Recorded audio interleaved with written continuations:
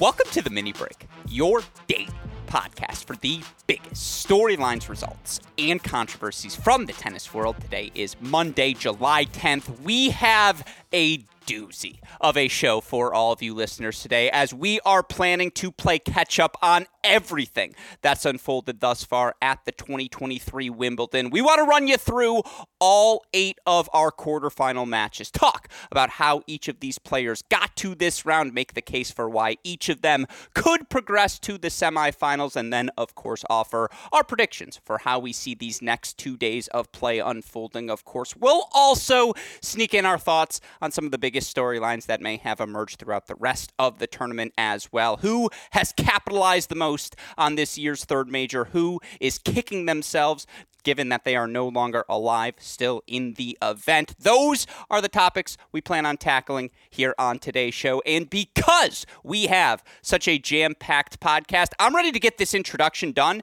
in under a minute and bring in our guest, because it is always a thrill, a pleasure, a joy to have this man joining us on the podcast. Of course, you all know him best as essentially a co-host of the Mini Break podcast. Hopefully, you've been reading all of he and the Tennis.com team's work throughout the course of this duration of Wimbledon. We know him as our dear friend, David Kane. David, welcome back to the show. I feel like I didn't get enough of you in the Wimbledon preview. I didn't get any of you during week number 1. So now that I have you, I have to ask, how are you doing, my friend? And how are you feeling about this Wimbledon? Yeah, I seem to recall being bumped off the schedule for the preview content. I thought I was all lined up. I may have even canceled a plan or two to be ready for a preview episode that never aired due to your unfortunate Wi-Fi situation. But as I'm feeling right now, like the back of the baseline on center court, I'm feeling a little worn out. But like the service box, I'm feeling green with envy not to be there, but covering it from home and feeling a little exhausted. But looking forward to a really interesting final stretch. That's a very apt analogy. You're the baseline right now, a little worn down in the center, but again, there's still enough there on the corners for us to get our work in. And yeah, it happens all at once too. The ripping up of the baseline. Like we had like a bit of a time with the rain delays. It felt like, we're still getting like the fresh green grass, and then by Thursday it was like, We're going to the mat. I know, it happened fast. I agree. It's because they played 60 matches like back to back days, and you could just tell, again, even with the curfews. And yeah, we'll talk curfew, the thoughts on all of that. Obviously, that was one of the big storylines. Given all of the rain, we'll talk about the lack of deployment of the roof, get into those off-court storylines. But I just got to ask you right away, as we look at this set of quarterfinal matches, and I'll list them all to you now: Swiatek Svitolina, Pegula Vondrousova, Jabeur Rybakina, Keys Sabalenka. On the women's side for the men, you've got Alcaraz Rune, which I know DK is like, you can just stop right there, we're good. But Medvedev Eubanks, Sinner Safilin, Djokovic Rublev. I'm in. Like, I think back to the majors we've seen this year, and certainly in Australia, given the fact that we didn't have Carlos Alcaraz on the men's side, we were still a little young in the Sabalenka-Rybakina clear-cut ascension into, dare I say, top 3 status. And as Jessica Pegula called them a big 3, I'm going to feel comfortable calling them a big 3 here as well. You transition to the French. Rybakina forced to withdraw due to the virus she picked up along the way. And yes, we did get Djokovic Alcaraz, but, Sinner was a little banged up. Medvedev loses first round. This major has all the big dogs. This major has all the matchups you're hoping for. And just superficially, 5 of the top 8 seeds still alive in both draws. The top 3 seeds still alive in both draws. I think that makes the case pretty clear. This is our most compelling final stretch of a major we've had this season, and maybe, dare I say, in like a 5-year stretch, DK, is it not? And like Chris Eubanks said in his Ultimate Tennis Showdown chat with Francis Tiafoe and Ben Shelton, it's Wimbledon, the bad movie, Wimbledon. Like, everyone knows Wimbledon. And so I think there is something to be said about the extra emphasis being placed on this tournament. I still think we are making up for lost time. I spent the weekend reading Red, White, and Royal Blue in honor of the movie adaptation coming to you on Prime Video. And in between the the numerous not safe for work scenes that happened in that book, there was a minor jump scare that I received in terms of the 2020 Wimbledon that never ended up happening because the book was published pre-COVID. All of which to say, I feel like we're making up for lost time. And like maybe it took an extra year for everyone to get their sea legs on grass in this post-COVID era. This is now notoriously the surface on which people spend the least amount of time. And I think we're finally getting the top players in a space where they're both comfortable with themselves, comfortable with their games, and now being able to channel that to grass court tennis. And so with that in mind, we're getting the top players playing their best at the most important tournament for many people of the season. That's perfectly put. I couldn't agree more. It just feels like you have that nexus of, you're right, players like Alcaraz and Runa and Swiatek and Sabalenka, Rybakina, they're here to stay. It's just enough fluff like, oh, they're these rising stars. No. No more rising.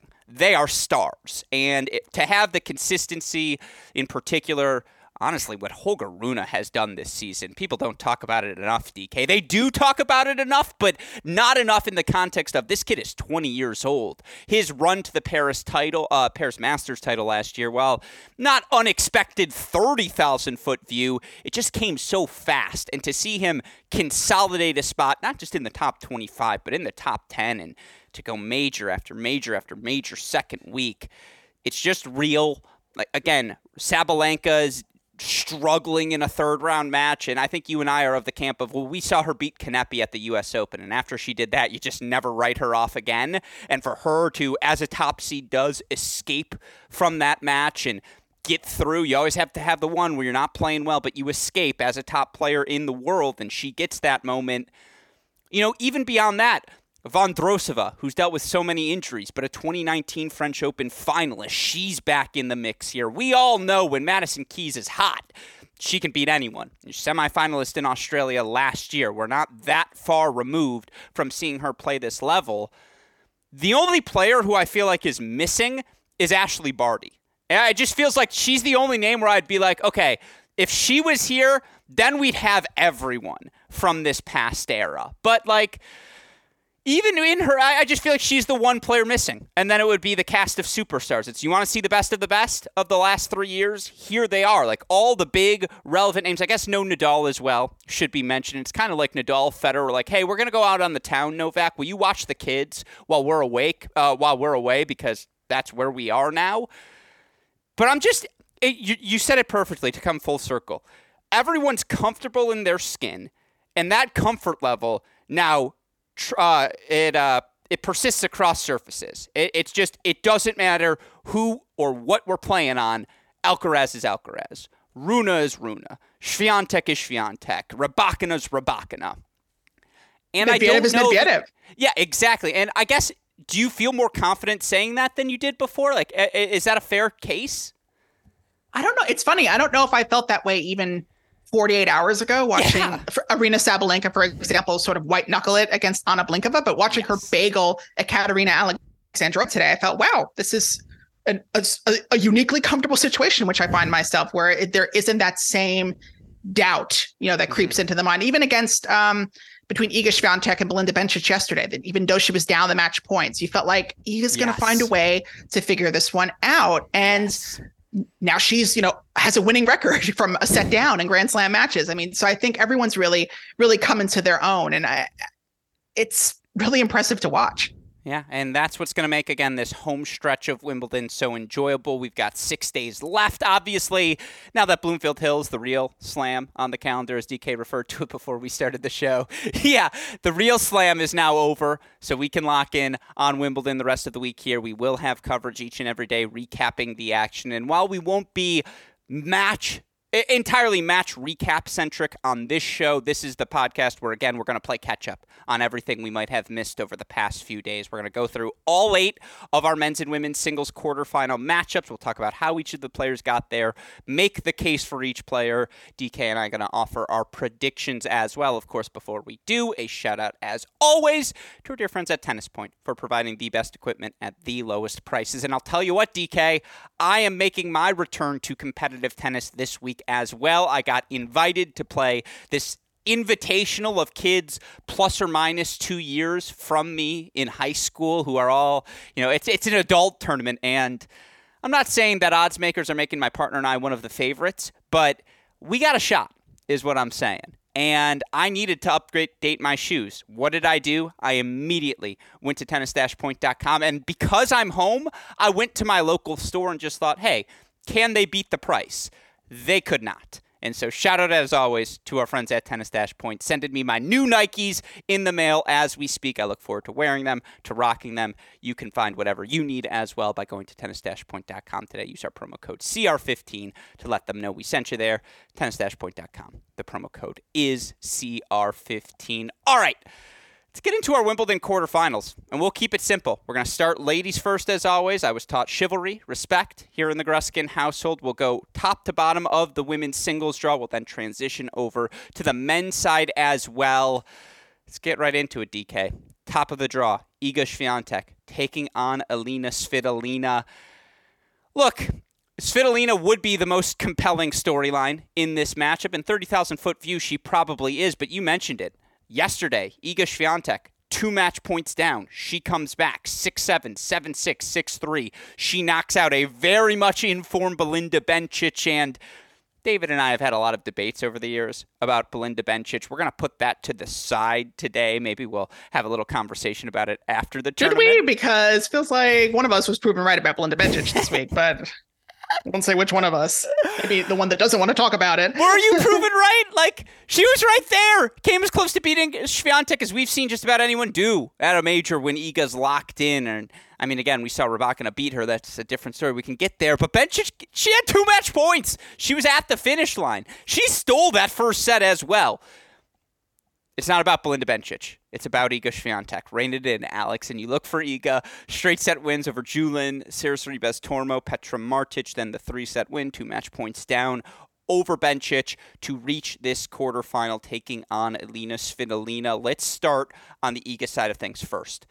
What's impressed you the most? How are you feeling about her game entering this quarterfinal stage? I mean, I think we can look almost exclusively to the 4th round match against Bencic, because I think coming into the second week, Iga wasn't especially challenged. I mean, it could have been perhaps a little bit more competitive against Martic in the 3rd round, but still figures that out in straight sets. But heading into it, it didn't feel like there was any big threat to Swiatek, which is funny because I think a lot of people were thinking that Swiatek on grass, coming off on Garros, is she going to take another early round exit the way she did last year to Alice Cornet? There was not really a Cornet-style floater in her section of the draw this year, but Bencic really showed up and pushed her to the very brink and forced Iga to play her best tennis on those match points. It's not just that she saved the match points, it's how she saved them, which is really impressive. Obviously, Bencic got tentative in those moments, but Iga still stepped up and hit the ball. And I think sort of definitively swiped away, for me anyway, the idea that she is somehow less impactful or less effective on grass in a meaningful way. You know, obviously the clay courts will always emphasize and magnify her strengths, but I don't think grass courts, especially in the second week when, you know, as Nadal has often said, they begin to play more like clay courts. I don't think that these grass courts are going to de-emphasize the Swiatek game. And I think people will really start to look at her as a threat on the surface and at this tournament going forward. So I think for her, there are very few milestones left for her. I think this was a big one that she was able to tick off in under 5 matches. So that's pretty impressive. Couldn't agree with you more. The only relevant part of the first week is that you have to be really good and have a weapon to beat Iga Swiatek on this surface now, which, by the way, is the same case on every surface, but we weren't sure about that coming into a year where, again, she'd still played fewer than 20 grass court professional matches in her career. Martic didn't have a weapon. Sorribes Tormo didn't have a weapon. Julin didn't have a weapon. Iga dusted them, and it wasn't particularly close in any of the relevant stages of the matches. Bencic had some weaponry. Bencic could keep the ball low. Bencic could get that ball, particularly first serve, into the body of Iga Swiatek. But you're absolutely right. Did Bencic play a little tentative on the match points? I'll concede that. But Iga had her going corner to corner. And to your point, Iga was swinging freely in that moment. And once she went up a break in the 3rd, it was just pack the bag, start the planes. This match is over. And that's what Iga does. That's why she's number 1 in the world. And I don't think you or I, actually, I'm not going to speak for you. I never had a doubt. I knew the Wimbledon level was going to come. Her physicality is Djokovician. It just translates across surfaces. It's a matter of her getting comfortable on said surface. It was when, not if. to your point, the when is this year. She's through the quarterfinals where now she's going to take on someone who you could argue is the best story right now in all of tennis, in 28-year-old Alina Svitolina. And look, okay, I have to do this tangent quickly. To all of our Jewish listeners out there, first of all, you know I am Jewish as well, and I sent this to you earlier, DK. This is how we crowdsource it. I read Svitolina's Jewish. That's a first I've heard that. And I like to think I got good sources in our community. If you have heard the same, don't send me the Jerusalem Post article, because that's what I'm going off of. I need better confirmation here because, look, we'll turn this into a Svitolina podcast if we have to, if she's a member of the tribe. But if she is, in fact, hashtag mishpucha. Yeah. This is how I know you're from Long Island. I love you, too. And you are my mishpucha, for the record, DK. Honorary, you're one of us. Not a lot of Kanes in Judaism, but we'll have a lot of Davids, so we'll have you. Svitolina, straight sets over Venus, 3 sets over Mertens, straight sets over Kenin, 7-6 in the third over Vika yesterday. Back-to-back quarterfinals for her at back-to-back slams, Roland Garros, Wimbledon. This is given the fact that, you still look for Svitolina here this season, 16-8 overall. She's played 24 total matches. She restarted her season at the ITF level back in April to go from losing a couple of, she lost second round at a 60K, first round at a 100K, first round Sasnovich in Madrid. She now goes title in Strasbourg, quarterfinals Roland Garros, forget Birmingham, quarterfinals now Wimbledon. Not only did she just have a kid, but everything going on with her involvement in actively seeking support for Ukraine in their ongoing conflict with Russia. Through all of that, I'm not saying I don't care about that, but what's even more impressive to me, DK, I swear to God she's better at tennis. It's just she is just hitting the ball bigger than she used to. And it's incredible. I mean, you're a scholar of Svitolina. You know the game better than I do. Talk to me. What have you seen? What's going on here? I think it's interesting to refer to Svitolina as one of the best stories of the tournament because I think looking back on this comeback, that's sort of what I thought it was. All that it was going to be was a story. And what an inspirational story that Alina Svitolina comes back from having a baby and is raising awareness about the state of the situation in Ukraine and how inspiring. And she's in it for the love of the game. And she's not winning that many matches, but who cares? It's just so great to have her back. And I mean, at this point, we're on the precipice of going from story to legend because I just did not in a million years expect Svitolina to come back better than ever. And I mean, I think all you need to know about Svitolina before and Svitolina now is that she was 0-5 against Victoria Azarenka before the comeback and now is able to not only outplay Azarenka in the fourth round of a Grand Slam, but outgut her. I mean, this is not a match that Alina Svitolina wins at a slam against really anybody before coming back from maternity leave. The fact that she was able to throw in an ace on match point at 10-9 in the third set tiebreaker. I mean, it is inspiring. And now it is really inspiring. It's not inspiring in a condescending way. It's actually genuinely inspiring that she came back refreshed, reset. She had the baby 15 minutes ago and looks like she's in better shape now than before. I mean, it's a total full circle moment for Svitolina, who I remember losing that 2021 US Open quarterfinal that I bring up all the time to Leila Fernandez and how Svitolina makes this sort of half-hearted, nervy attempt to rush the net in the third set tiebreaker, and Leila easily passes her. And you just thought, wow, this is never going to happen for you. You were never going to make that final leap from Grand Slam contender to Grand Slam champion. And now I can kind of see it. I mean, granted, she's got maybe the worst possible draw in Iga Swiatek next, but I mean, if she could be aggressive and really clock the ball the way I've seen her do a couple of times at this tournament already, I mean, she's not here for lulls, and she's not just here for a good time. I think she is someone who genuinely believes she can go out there and win these tournaments. And, I'm really excited, if nothing else, to see her over the course of the hardcourt summer, because I think that's where she could do a lot of damage. So it's been really great. And to see her have that full circle moment against Azarenka, just tremendous to see. Back up to number 39 in the live rankings, 24 matches. She did it in 2.5 months. Ridiculous. Back-to-back slam quarterfinals on clay and grass courts. And to your point, it's historically, actually, she's been her best surface hard courts. And so Yeah, it's nuts. Now, look, there's a little Spider-Man meme. I think if Lena Svitolina looks at Iga Swiatek, she sees like, hey, that was me once upon a time, this physical wonder who could just kind of do a little bit of everything on the court. And when when Swiatek looks at Svitolina, it's like if an Apple could look at a 2000s Windows like computer sort of thing and be like, oh, that's cute. Like, process things a little faster now here in this version. That's the thing is I look at Svitolina and it's like everything you can do, Iga just does better. I would say Iga in straights, and that's not to diminish the level Svitolina's playing. I'm just that confident about Iga. What says you? Well, and I don't know. Iga's I just don't know been, the pathway for Svitolina. Well, and Iga has long been a superior competitor and mentally tougher athlete. Sure. I mean, that would be the huge difference. As good as Svitolina was playing, if she had not gotten this win over Azarenka, and granted, we don't know what the physical, emotional, mental toll of getting a win like this will be against Iga. You hope that she doesn't have, against Vika, rather. I would hope that there's not a total letdown. I mean, granted, I guess you could say something similar about Iga, but she's certainly much more experienced over the course of the last 18 months versus Svitolina, who has talked about sort of making up for lost time and being frustrated when the comeback that things were not happening fast enough, which is sort of wild to think in retrospect because, clearly the payoff has been super worth the wait to the extent that there was a wait. I mean, it's really tough to say because I think Iga is still probably the better athlete, the better competitor.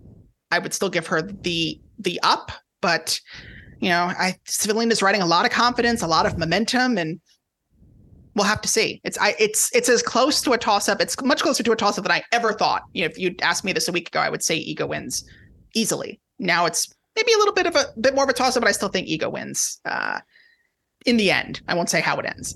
Yeah, I think it's the serve. I just don't think as great as Svitolina's been returning, I just don't think she has the serve to disrupt the rhythm of Iga enough. But yeah, it's going to be a very physical match. It's going to be a very fun match. And yeah, I mean, lock in on all of it. We're going to enjoy. All right. I'm just anticipating this now for our listeners. I know at the beginning they're like, you said that you were going to go through all 8 quarterfinal matches. Just given that one took 10 minutes, DK, this might end up a 2-parter, listeners, and we might have to break down the 4 quarterfinals in 2 separate episodes. Anyways, let's move on to our next quarterfinal. You like how I sneak that in? I was told all 8 matches, 5 minutes each. It was 8 times 5. I thought maybe the X was probably an exponential sign, 8 to the power of 5. Maybe that's more accurate in terms of our time, but we're going to see. The night is young. All right, no. The sun is still out. Then do you want to trust me? Can I military hand here, move us faster? Let's go. All right, well, military hand, move us faster. Let's move on to the next one, although that one was so compelling. But so is this next one in Pegula Vondrousova. And look, I created the Marketa bandwagon. You know that, DK. This is another player who's always on my team, who whenever we're talking dark horses, I feel like it's my perennial obligation to make the Vondrousova case. And,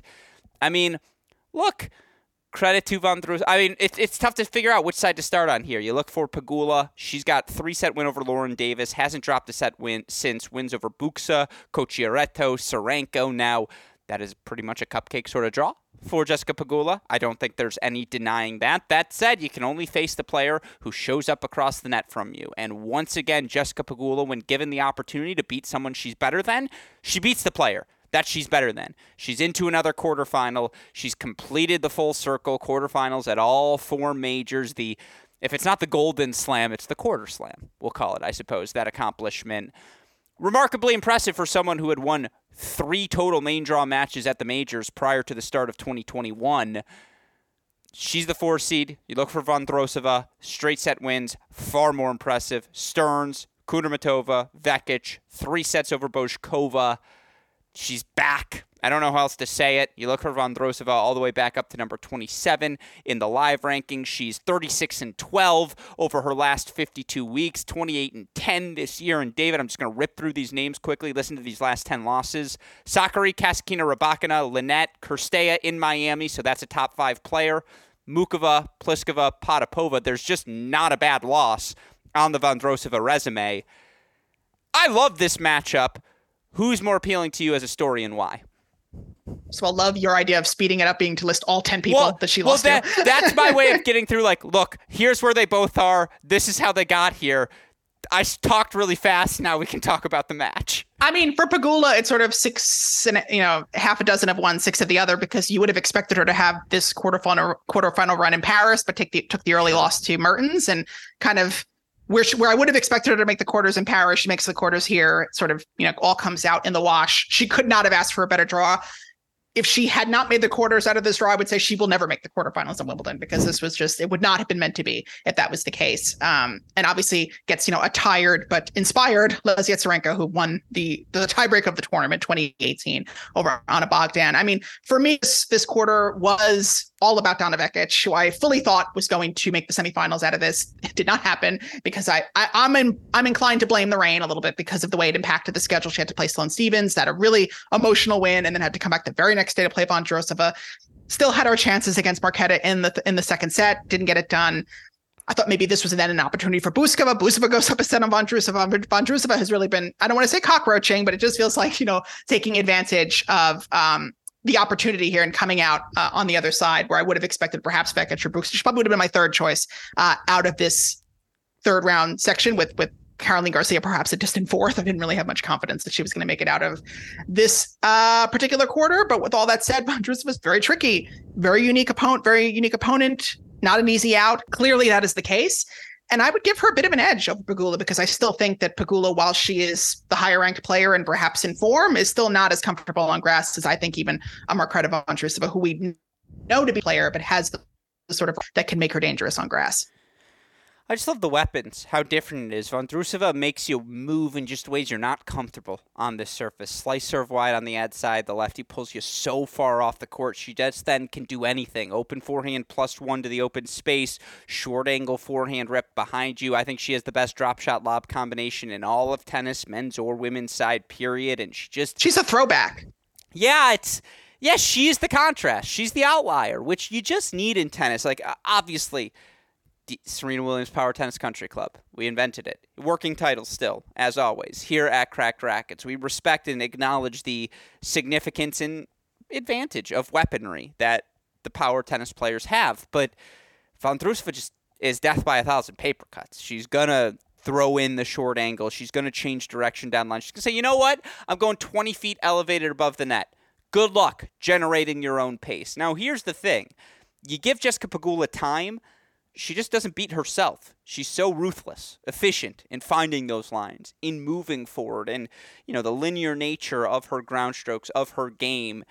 In theory, it fits better on this surface, I think, than a Vondrousova, at least aesthetically, traditionally. And yet, I think I'm leaning Drews, just because she can do more things to hurt Pegula on this surface than vice versa. Now, I think it's a 3-setter, and by the way, I think if Pegula loses this match, it's not an upset in the way many will frame it. Unseeded player beating top 4. No, yeah, we know better here at Cracked Rackets. DK, final word on this match. That's right, it's going to be a 6-minuter, but final word on this match goes to you.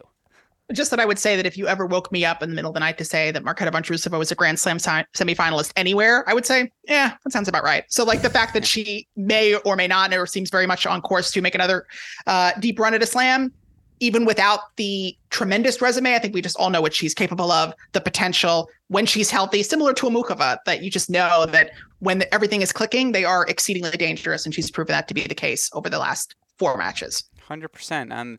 And again, on the flip side, it's not to disrespect what Pegula's done. Ridiculous, the amount of success she's had since 2021. You just don't see players peak like this after not showing many flashes of it before the age of 27 and do what she has done. But credit to the persistence. All right, we're both taking the Drews to advance. Let's move on to our 2022 Wimbledon final rematch, a quarterfinal matchup here this season. Of course, it's Elena Rybakina taking on Ons Jabeur, 3 versus 6 seed. You always love the symmetry of that math. You look for Rybakina wins over Shelby Rogers, Alizé Cornet, Katie Boulter, and then, of course, unfortunately, Haddad Maia forced to retire today due to injury, but Rybakina had the 4-1 lead. She started out shaky. She's been a rock on serve ever since. The weapons, the game style, it is the most traditional, this will work at Wimbledon moving forward in her career of maybe any of the pieces on the board. But to quote DK, I'm sorry, this might have been an off-the-record quote from you prior to the start of this show. You beat David Kane's title favorite 6-love in a set, you have our attention. And Ons Jabeur did exactly that to Petra Kvitova in the round of 16, 6-love, 6-3. I think you made your Kvitova prediction public, so that's not exactly an off-the-record thing. I did. I was pretty loud and proud about Petra Kvitova making her title run. It was going to happen, and then it super didn't. But yeah, whatever. so I don't feel bad about including that. But of course, Jabeur most notably 3 sets over Andreescu the round prior. Look, I think Rybakina's success on this surface makes sense, and we have done a lot of Rybakina talk, you and I, over the years. I would point out the only stat I have for Rybakina. You know, she has reached the final in all but two of her losses this season. Have come in finals. It's like you either beat her first round or she's getting to the final, and maybe you have a shot. And to that end, I say, you know, Tennis Abstract right now has Rybakina 55.6% favorite. I think that's way too low. I don't know what the pathway is for Jabeur. I'm curious if you see one, how you feel about this match, because I feel pretty confident it's Rybakina all the way. No, not only was I confident in Petra Kvitova pre-draw, but when it took Ons Jabeur 3 sets to beat Bianca Andreescu in the third round, I thought, oh, this is really Petra's moment to shine and not lose 6-love, 6-3. And what do I know? What are you listening to me for? Turn off the podcast now. No. I'm cutting that. That's all. Put quack. You're gonna make it seem like I had some awful thing to say, but I mean, look, for Jabeur, it's fantastic. You know, she made the final last year and didn't get any points, and now she's in the quarterfinals. You know, it's a really unique situation for the players who performed well last year and had nothing ostensibly to show for it besides, you know, just momentum and dreams and starlight. So the fact that they were able to actually gather some points this year is really good news for them. Rybakina sort of had it seems like sort of the inverted run of an Iga Swiatek, where her first 2 opponents were probably a lot tougher than Iga's, and now things have really tailed off for her in terms of difficulty. Just really had her way with Katie Boulter. I certainly think the British press were assuming that match was going to be one to watch, and it was just never in doubt for Rybakina to just hit her off the court, and was on course to do much the same against Haddad Maia before Haddad Maia retired. Based on that trajectory and that momentum, the fact that Rybakina hasn't really looked off kilter since the first set of that match against Shelby Rogers, and even then you would chalk it up to just one break of serve in that set, and Shelby was able to take it. So you would think that Rybakina will be in much the same stead against Jabeur in the quarters, just only because it didn't feel like that, you know, obviously keep it of a result aside, she was not looking the best in the third round and didn't really have tremendous opposition in her first 2 rounds. So you just wonder how that translates against someone who can hit the ball that hard. You know, it's sort of similar to when Jabeur made her first Wimbledon quarterfinal against Sabalenka, lost in 2022 to Rybakina. You know, these are the kinds of players, including Rybakina, who beats Jabeur on grass. And so that lends itself to another Rybakina semifinal. And with that said, I'm looking forward to that match because it's that contrast in styles that we like so much. And so I think it's going to be a really interesting one. And I'm looking forward to see how it all shakes out. My whole problem with this matchup, problem is the wrong word. I love it. The contrast. The problem is Rybakina hits too big for Jabeur to do her things. It's just the pace of that ball to try and hit a slice off of it when it's that low and coming at you that fast, or to try and chip that 120-mile serve coming at you. It's just a bad match. David made a face at me. I'm not going to repeat it for all of you listeners, but it's just not a good matchup for Ons Jabeur. And so I personally never had a problem with someone who hits the ball too hard. That's just not a problem that I have. To me, that's tennis. But yeah, I've been told it's baseball, so I don't know. Ons is really good, and quietly, very quietly, has just, quarterfinals Roland Garros, quarterfinals Wimbledon, with all those points to defend. Wimbledon, I guess no Wimbledon final points to defend, but the hypothetical of that, plus the U.S. Open final points to defend, considering she had all those clay points to defend and did not. But now she gets the Wimbledon quarterfinal to help make up for it. This was as clutch as could be for Ons Jabeur, who was legitimately in jeopardy of falling outside of the top 10, and now will hold her spot at number 6, but perhaps most importantly for her, 12th in the points race. By the way, Aryna Sabalenka qualified this week for the WTA finals. First player to do so, according to the live rankings. Fascinating. Very unofficial. I would wait for Kevin Fisher at the WTA to confirm that. I'm sure they're very angry that someone's been unofficially confirmed by that WTA live rankings website, which they are always adamant is not as accurate as you think it is, but it's not let me down yet. So it's never exactly. I don't think it's the problem with interpretation sometimes. When people, see someone who's tentatively in the top 10 before a slam is over, that's when you can be in some rough waters, but I don't think they've really been that wrong. I've heard some stories, but I've never personally encountered them. Quick tangent. Favorite Beatles song? Oh God, Yesterday.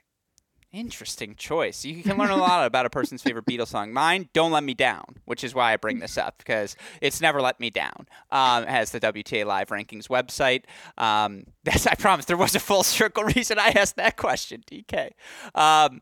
One thing I will add, though, about Ons Jabeur, just talk about like stories of the season, stories of the tournament. 12th in the points race is why I brought that up, by the way. She's 12th. Yeah. Yes, but what I will say is there's been a lot of like breakpoint discourse, you know, and we also had a conversation in our group chat about who is or is not a star. Mm-hmm. And I may have argued against Ons Jabeur being a star, and I will say I stand corrected. She is a star, maybe a ham as well, but I personally enjoy that. But the way she has been my number one takeaway / revelation from the Breakpoint series, she is someone who just turns on for the cameras, is able to make a joke. Like, I know there's like a comedy bit where it's like, when you put the camera on someone on Christmas Day and they're like, hey, Merry Christmas. Like Ons Jabeur is one of the few people who actually has that energy in the Breakpoint series. I feel like a lot of times the cameras are on players and they're trying to ignore the camera, pretend it's not there. And there are just so many fun moments where you get to see the Ons Jabeur personality. So I think if you're talking about the winners and losers of those who participated in the Breakpoint series, for me, a winner. And I hope that she participates next season and is somehow able to channel all of this charisma and enthusiasm into something else, because as fun as she is to watch on court, I'm becoming much more of a fan of her even off the court, because I just think she's someone who has that zhuzh and has that pizzazz that tennis is sometimes missing or not able to accurately capture. Can I say something, and don't get mad at me? That is quite the pivot from you. My jaw's dropped. I agree with everything you said. I just didn't expect it. Yeah. I still like bump on perhaps the idea of like global superstar, a la a Serena or Maria. I think there are, in a systemic issues in place that make that difficult. Resume being one of them, and other things as well. But just from a inside tennis, someone who could potentially be a breakthrough star, I think she's someone who just has so much charisma, and good for the Breakpoint crew for actually showing that, because I don't think we got to learn about as many of the core cast members. We certainly learned a lot about Jabeur and just how chill she can be. And there's a scene at the end of episode 7 when she comes back to Tunisia and they have the receiving for her in that bowl or wherever it was. I thought that's what I was going to get at the Bloomfield Hills Challenger, coming home as this media figure, and I can sadly the real Wimbledon. Yeah, I can sadly report I did not. All right. Keys, Rybakina in the books. You got a little extra tangent there as well. It's my fault for bringing up the Beatles. I should have known that's where we were going to go next, because global superstars, obviously, Ons Jabeur was the clear parallel there. I mentioned Sabalenka has qualified for the year-end finals. She's also qualified for the quarterfinals here at Wimbledon. And again, got a little dicey for her on her pathway to these quarterfinals, but you look for Sabalenka ultimately wins over Udvardy, Gracheva, Blinkova, and Alexandrova. By the way, I have been beating the Gracheva drum all year, and you're like, oh, shut up, Alex. Oh, shut up, Alex. Well, she almost pulled off the big one. She didn't, so perhaps you can tell me to be quiet anyways. But Sabalenka, 4-0 over Alexandrova, and I was the first, you and I both, ECAT was on our list of players who ends up in a semifinals. Neither of us would have been surprised. Just watch the grass court tennis she's played over the past 2 years. I think she's now 18-3 overall over the last 2 years. And again, I think the 3 losses are Kvitova, Ostapenko, and Sabalenka. Fact check, that's not bad. She's taking on Madison Keys. Keys wins over Kartal, Golubic, Kostyuk, and then 6-2 in the third. Obviously, was down a set in 4-1. She overcomes Mira Andreeva. We're doing an Andreeva tangent at some point, DK. Even though you still haven't responded to my DM of is she eliminated from the GOAT discussion yet, which has just been lingering in our group chat. Not our group chat, in our direct messages. My bad. Yeah. It's okay, because you've responded to the others. The key was when I asked if you wanted to do this show, you were like, yeah, of course. So I distinctly remember walking into Whole Foods when I got that text, and I was like, I can't even process this right now. I have to pick up a case of La Croix. I will get back to you later. Yeah. I like the idea of you getting the text and just going right to the wine section and be like, I'm not doing this right now. It's too soon. Too soon. That's good. All right. I went over Kostyuk, too, which we need to have a separate pod where we do the Andreeva, where we do the Kostyuk, where we'll do our biggest questions heading into the hard court summer, because both of those players, with what they've done, they're a conversation for a different time. Again, we want to lock in on this Wimbledon. I do. I'm just like imagining the face of you when you saw it, and just like the eye roll you must have given me, where you're like, Alex, it's 4 p.m. on a Tuesday. What are you doing right now? That's exasperation. Yeah. I would describe it. Anyways, Madison Keys, lights out, big serve, big forehand. Shout out to the 95ers like us who are still alive out here.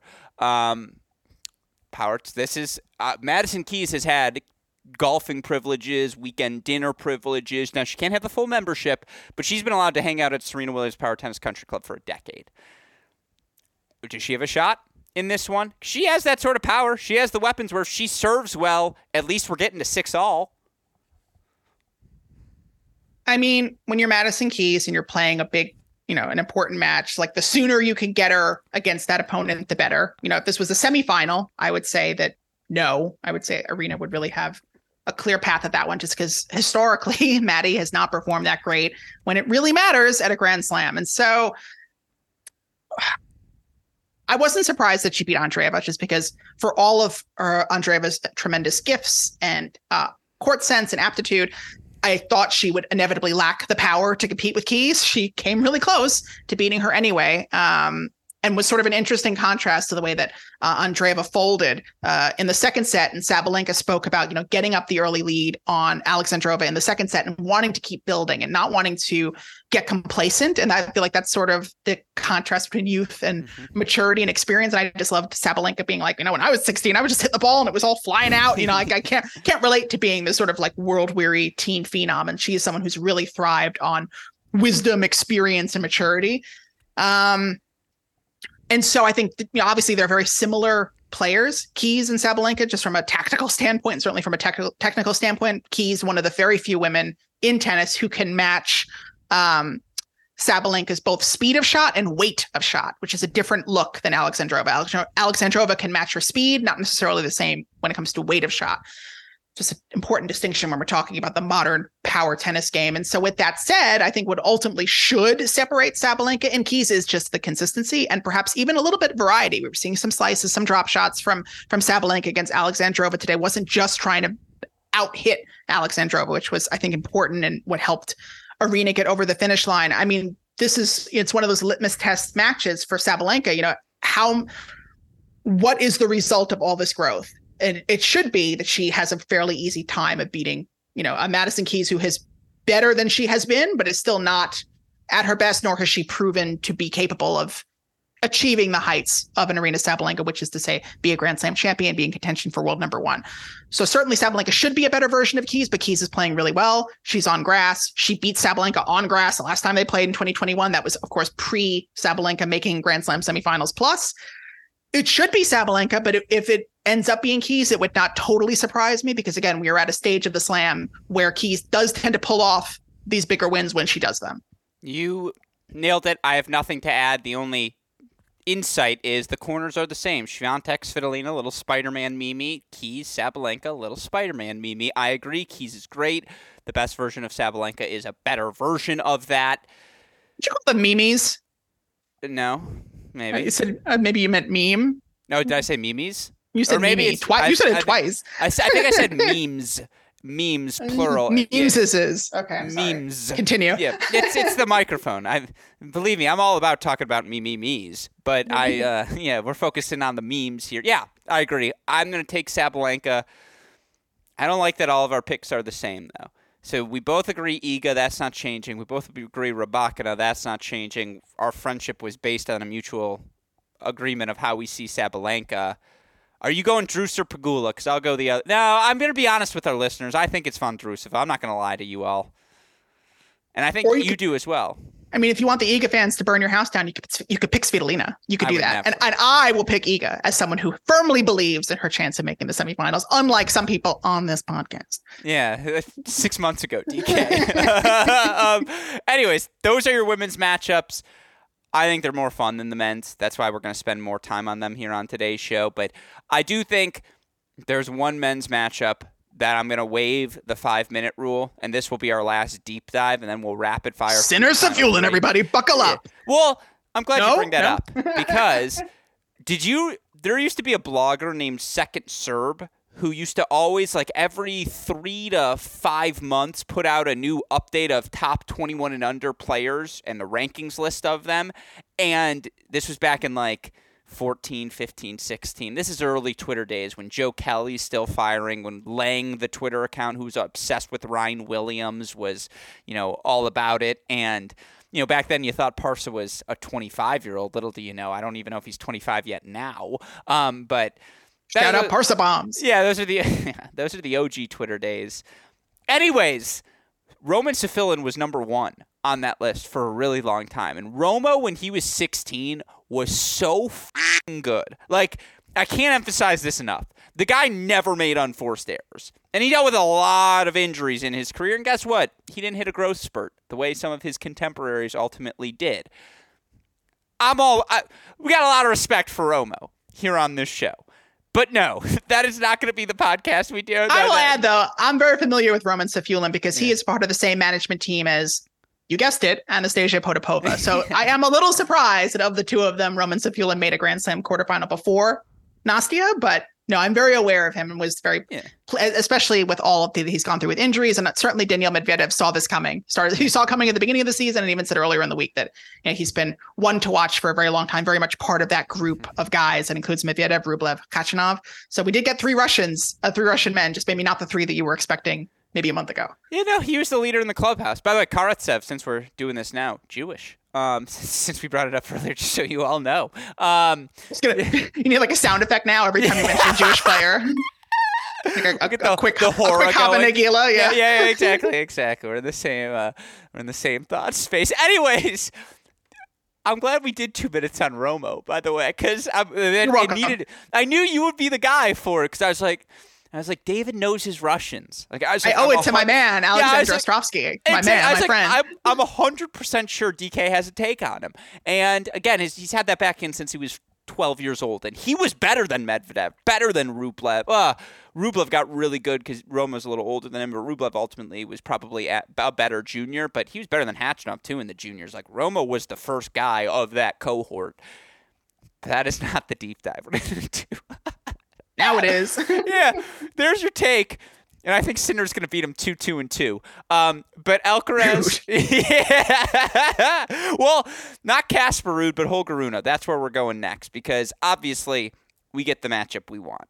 The matchup all of us were hoping for when the draws came out.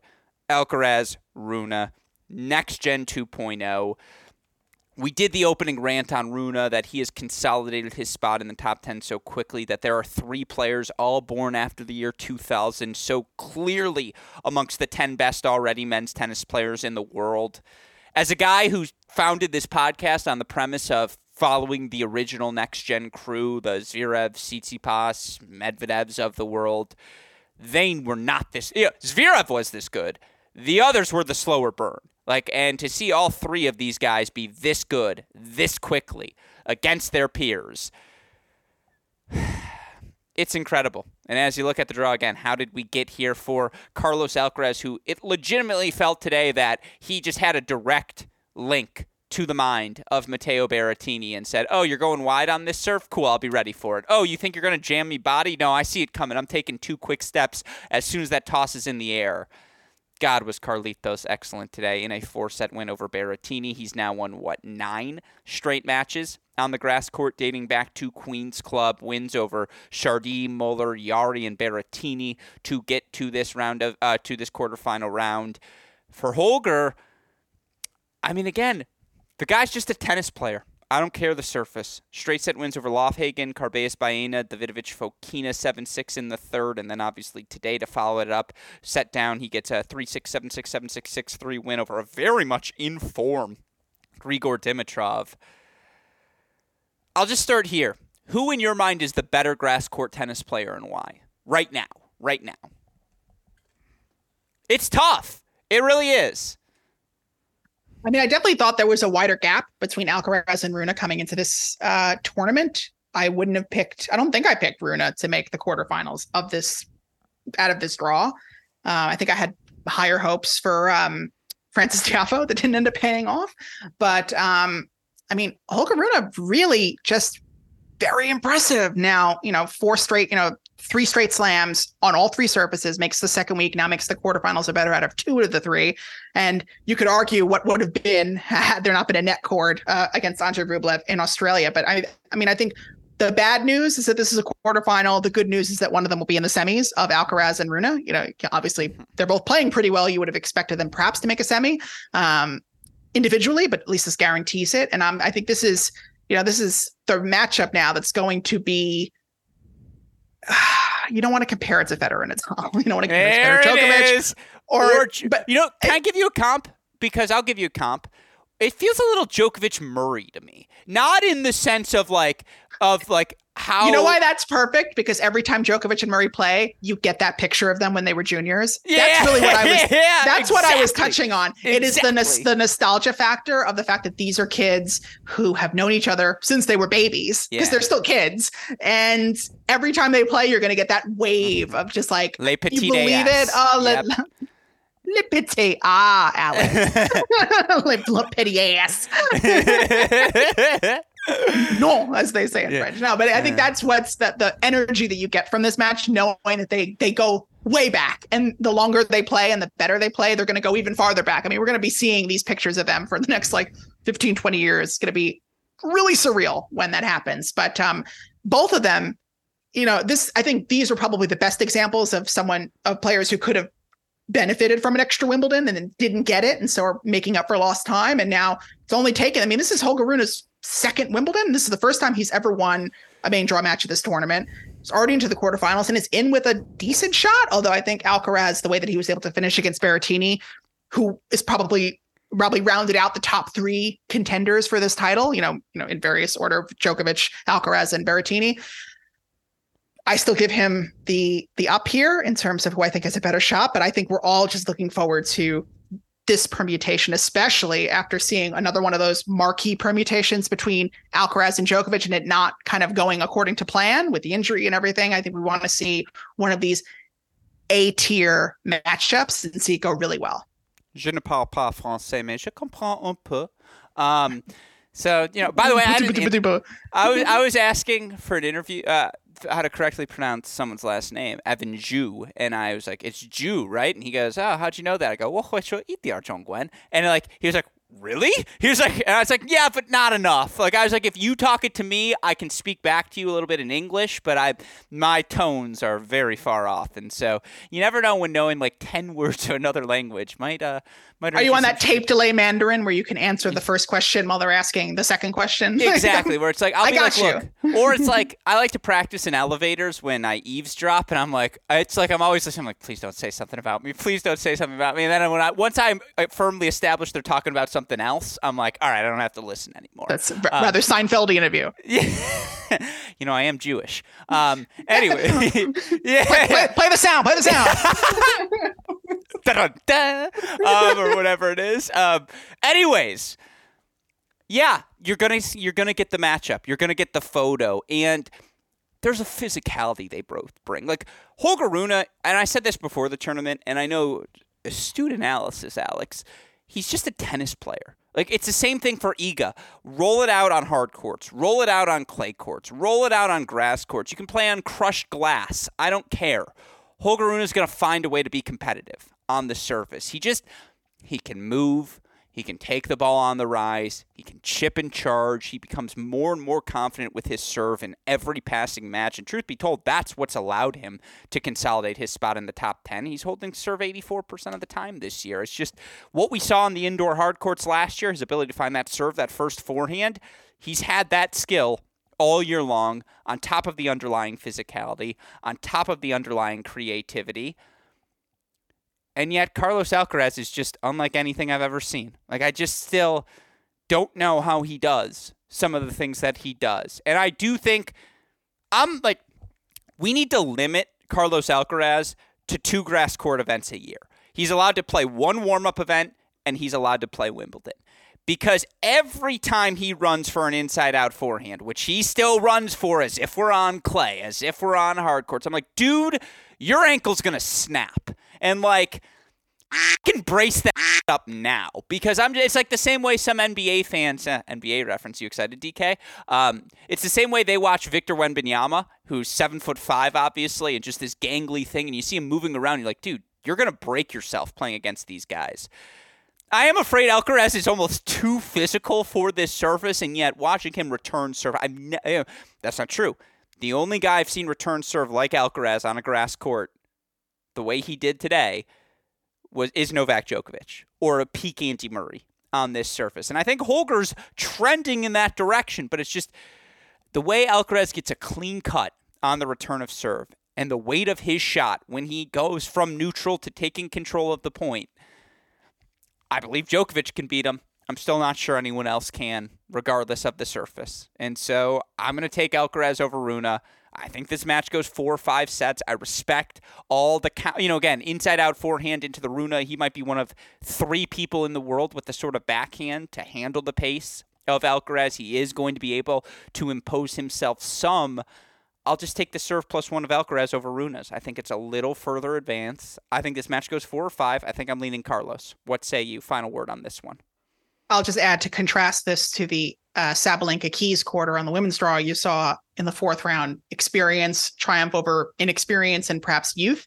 This is a situation with Alcaraz against a Berrettini who's made the Wimbledon final, against a Dimitrov who's made Wimbledon semifinal. Youth triumphed over experience. And so it really is a testament to just how talented and how little time it has taken for these young guys to adjust to what it takes to succeed on this surface. And I think that portends to a lot of good things over the next decade, because we were wondering, what is the future of grass? What is the future of grass court tennis? And I think we're showing that it's alive and well. These guys can compete on this surface, and it's not going to be, a one-off in the season. We're seeing the top guys compete on it. So I think it's, I would still give Alcaraz the edge, because I just think he's Carlos. That much better. Yeah. He's that much better, even though they're the same age effectively, he just feels like Alcaraz is still a good 6 months to a year ahead of Holger.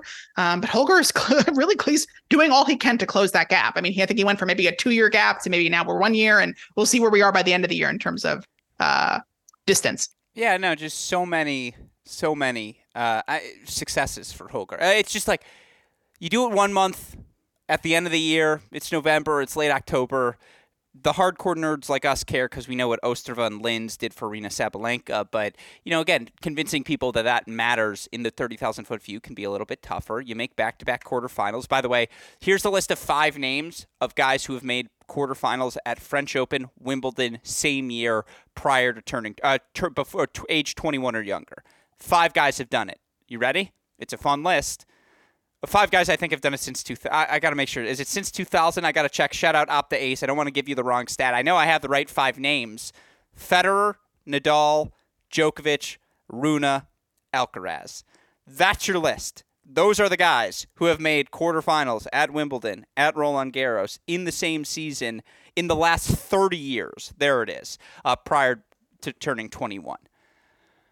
I think that's a good list. For all, Federer, Nadal, Djokovic, Alcaraz, Rune, that's a good list. We're just going to lock that in there. A couple of clunkers on that list, but otherwise, look, like, you wonder what might have happened had Rafa been healthy. Like, he could have had a decent career.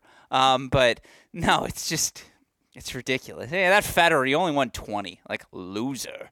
Boring. Yeah. Like, oh, that's cute. Like, remember when 20 was a thing? By the way, that's a joke. The person I feel the worst for is Pete Sampras, who's like, God, I used to be something. And now no one ever even includes me, because everyone talks about Borg as like the what if, but no one includes Sampras.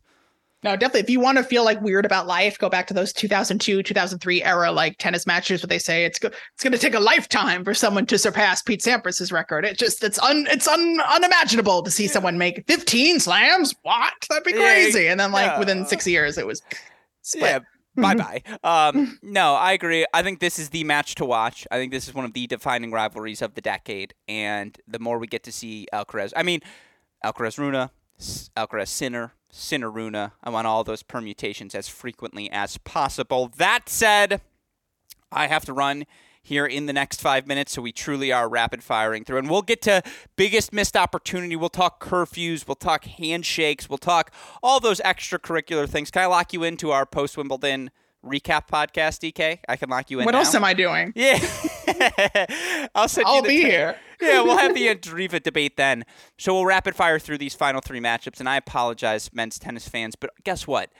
We're also, if it's Alcaraz, Medvedev, Djokovic, Sinner, spoiler alert, that's going to have its own podcast. So we'll have plenty of time to get into all of these guys. But let's start with one of the biggest stories ever. Again, it's been a race to share your praise for him, deservedly so, because I said this in one of the group chats DK and I are in. I don't think there's a player with a higher approval rating right now in all of tennis than Chris Eubanks. And to be outside the top 100 and to make a Miami quarterfinal, to win his first title in Mallorca, to now make his first Slam quarterfinal, consolidate a spot in the top 50, ensure that he will be a part of our tennis lives for the future. He's going to be a commentator. He's going to have all of these opportunities because he is charismatic. He is funny. He is intelligent. He is everything you want from a tennis personality. And to see him experience the success as well, I mean, a former Georgia Tech All-American. You've seen the quotes, toothpick because he's so skinny. I don't want to talk about this giraffe from Sloane Stephens. Everyone loves Chris Eubanks. The results are there as well. He got any shot against Daniil Medvedev? What say you? Yeah, I mean, it's funny that for opposite reasons, it's like maybe one of the most likable quarters, sort of like the way that but very different journeys to get there. Everyone's always liked Chris Eubanks, and I think people have really come around on Daniil Medvedev, and I think even he's enjoyed the turn that people have taken on him, realizing he's not such a bad guy after all. But I mean, this is a very real run from Eubanks to beat both Cameron Norrie and Stefanos Tsitsipas from 2-1 down. Outgutted him in the 5th, lost the break of the 5th, comes back, breaks him again, closes it out on serve. Just phenomenal stuff from him. Proves that the Miami run isn't a one-off. Talked about just how emotionally taxing it was for him to just make the top 100. And now that he's done that, he feels like the sky's the limit. I mean, this isn't even the end of his goals. This is someone who still wants to do well at the US Open, wants to be top 20, and playing like this, it's all possible. That said, Medvedev's played some really phenomenal tennis this week and making it through, the likes of Amanda Reno and Martin Fucsovics, who are both pretty dangerous on grass, got the bit of got the physical reprieve, with Yuri Lehechka pulling out after 2 sets. So you think he'll be fresher coming into the quarterfinals, and a big opportunity for Daniil to really stake his claim at a major after underperforming so disappointingly in Australia and Paris. This is his moment, coming around to grass after coming around on clay. And so I do think Daniil gets it, but I think, again, this talk about like on Jabeur being a star, Chris Eubanks is another one that tennis is very lucky to have. Yeah. Yeah, I love Chris. I mean, again, I once was at a hotel and he's rocking piano solos. Like, the man is just talented. He can do. If you don't like him, you're just being contrarian for the sake of it. Yeah, 100%. Now, I don't like the race to be like, no, I like him more. No, I like him more. Like, you don't have to one-up everyone with your post of how much you like Chris Eubanks.